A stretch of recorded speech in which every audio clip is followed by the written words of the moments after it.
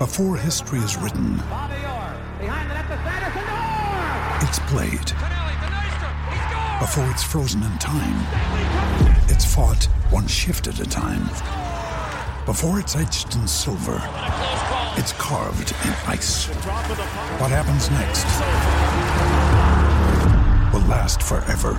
The Stanley Cup Final on ABC and ESPN Plus begins Saturday. Gordon Glenn Watson joins us, a man who I imagine would have cut a fine rug in the 80s. Gordon, what would have been your go-to track on the dance floor? Go-to track in the 1980s? Goodness me, you put me on the spot. Probably something from Footloose, I guess. Great call. Kevin Bacon, 6 Degrees of Separation, never too far away from him. Oh, look at that, you've even got it now, Gordy. There you go. There you go, mate. There you go. How's Spain treating you? Oh, it's been intense. The team's trained very, very hard at a wonderful facility, the Football Salou Sports Complex, just outside of Barcelona. They played 2 friendly games as part of preparations for Morocco, and both games were lost by a 0-0, but the big picture focus is process and progression ahead of that game with Al Ahly on February the 1st. Yeah, I mean, and that is the big countdown, right? I mean, I know it's great. You had a game against Royce FC, a Spanish team, and you've played Jeonbuk, the Korean champions. You got Barcelona B tomorrow, which, I mean, as we know, that team is an absolute farm for talent. But this is all pointing towards that February 1st game, right, in Morocco. Yeah, that's correct. The game with Royce was pretty much played with the players straight off the plane. So there was a lot of fatigue. There was a lot of jet-lagged people involved with that game. And Royce were a very, very good team. I think if they played in the New Zealand system, they would be challenging for all the honours. So it was an eye-opener, as Albert Riera described it. And, all the players got a run. That was the point of the exercise. The Jeonbuk game was very interesting. Jeonbuk fielded a very strong side. They had Song Min Kyu, Moon Seon Min, Cho Gyu Sung. These players had all played at the World Cup in Russia and Qatar. And I spoke to a Korean football media person, showed them the lineup, and he said, yeah, that's a very strong side. So Albert Riera went with a team that I think is probably going to start to resemble the one that may take the pitch on February the 1st. And it was just a last-minute goal. A fair result would have been 1-1. Ryan de Vries had an opportunity that was tipped over the crossbar. So the confidence and the positivity in the camp after that game was pretty high. And, the feet are on the ground. But Jeonbuk, they got a game from us. And given, Auckland City is now nearly 7 weeks in off-season, the 2 efforts have been pleasing. But Barcelona B tomorrow is going to be very tough.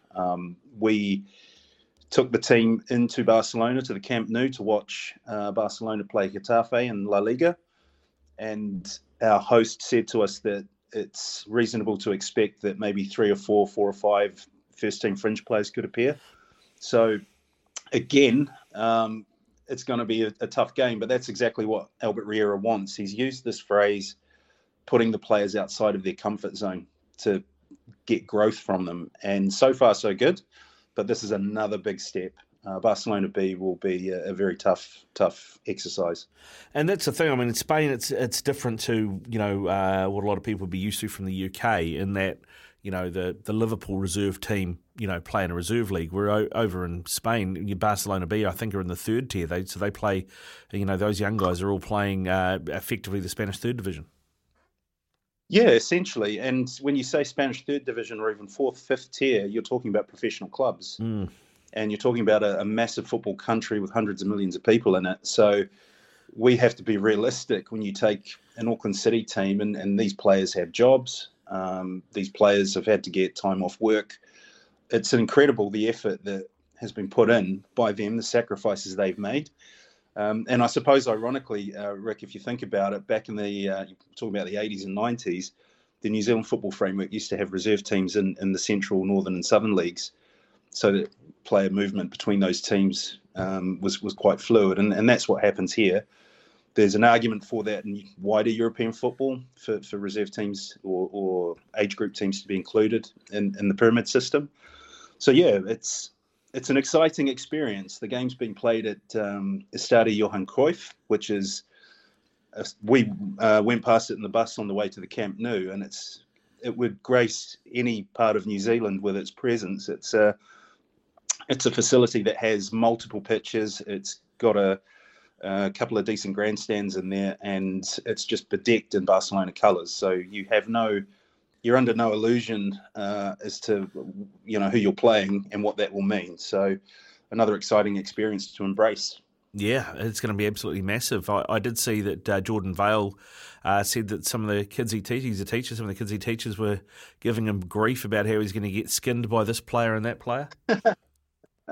Yeah, and that's the reality. I mean, this is the reality. If you look through our team, we've got real estate agents, we've got a painter decorator, we've got sales reps, and Jordan being a teacher. And, last year they played nearly 48 games, and for 2 months solid, we played 3 games a week for 2 months.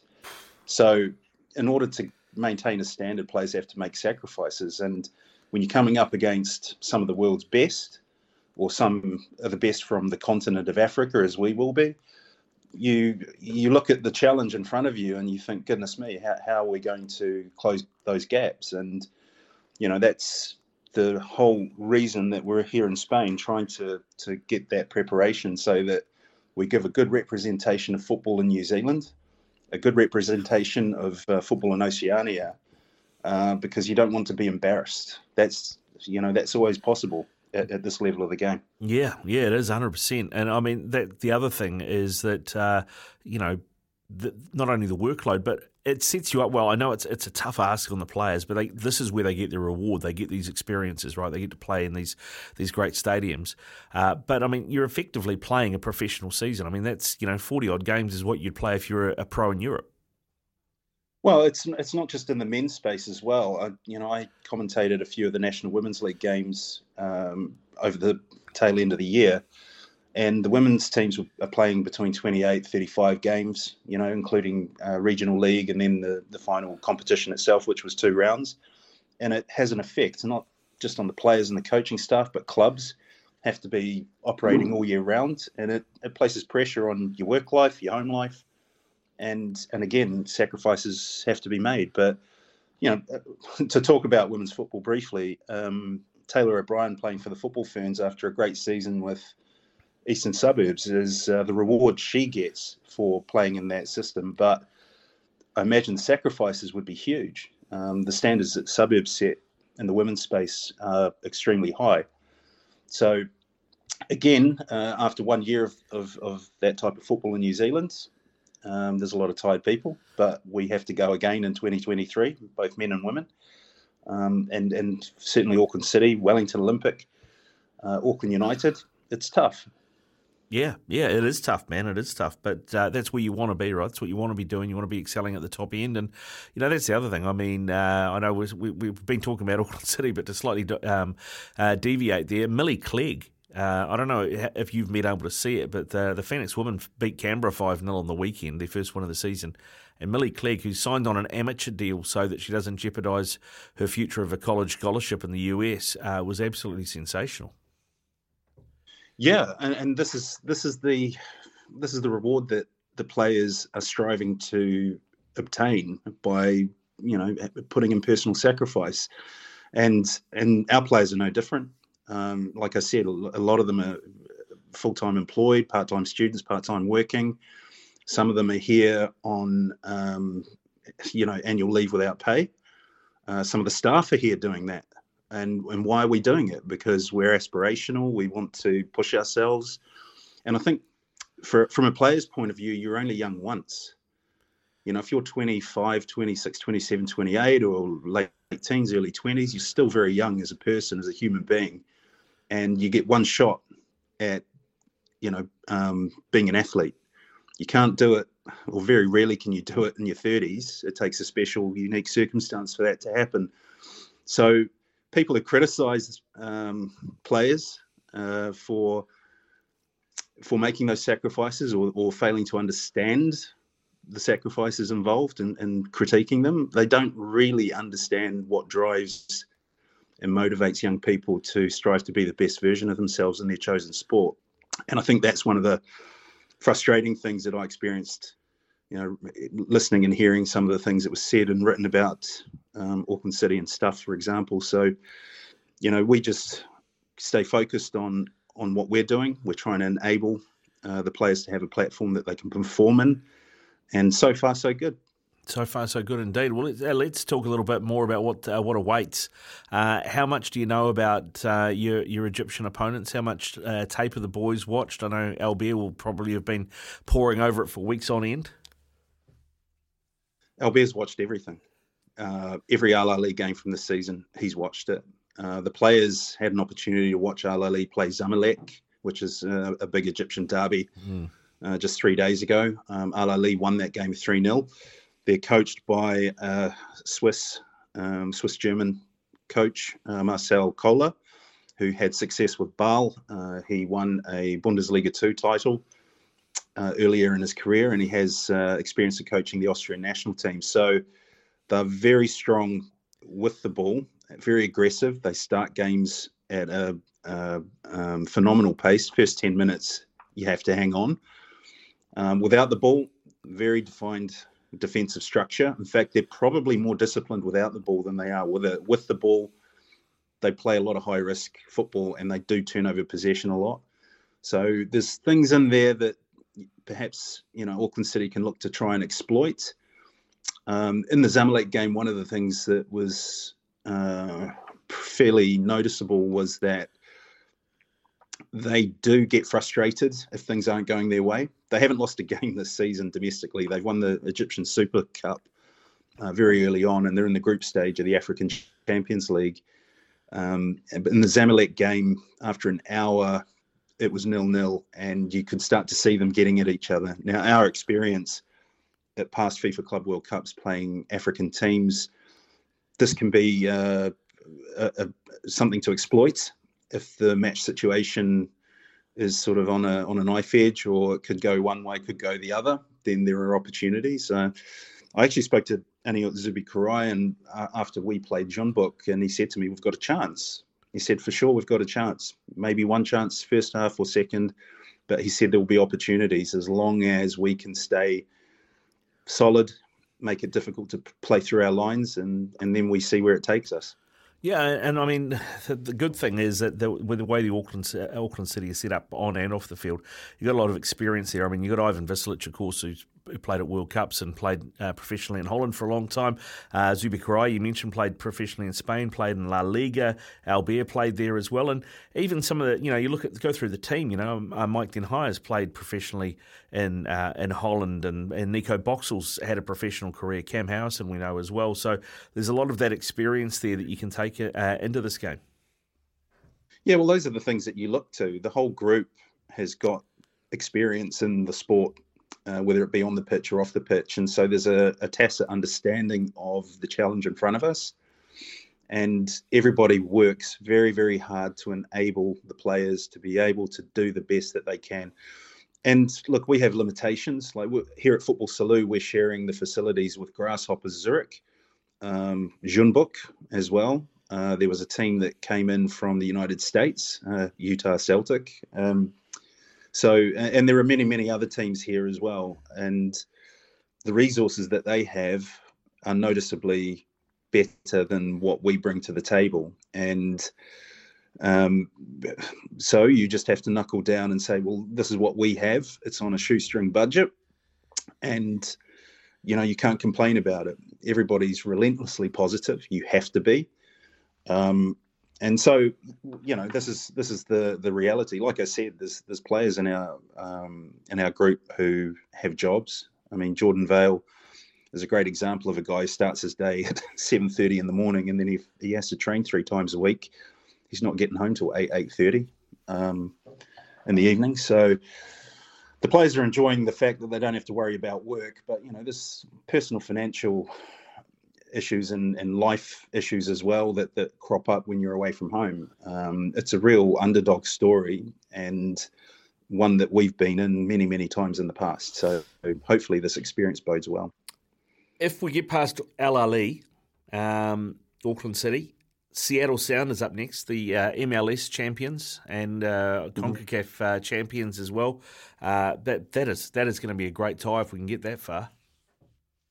Well, it's one thing one step at a time. I know that's a cliche, and I think we've put all of our effort into focusing on that one game and then seeing what happens. But yeah, I mean, I had a look at the Seattle Sounders squad, and it's just littered with players from all over the world, mainly the American continent, from the northern tip to the southern tip.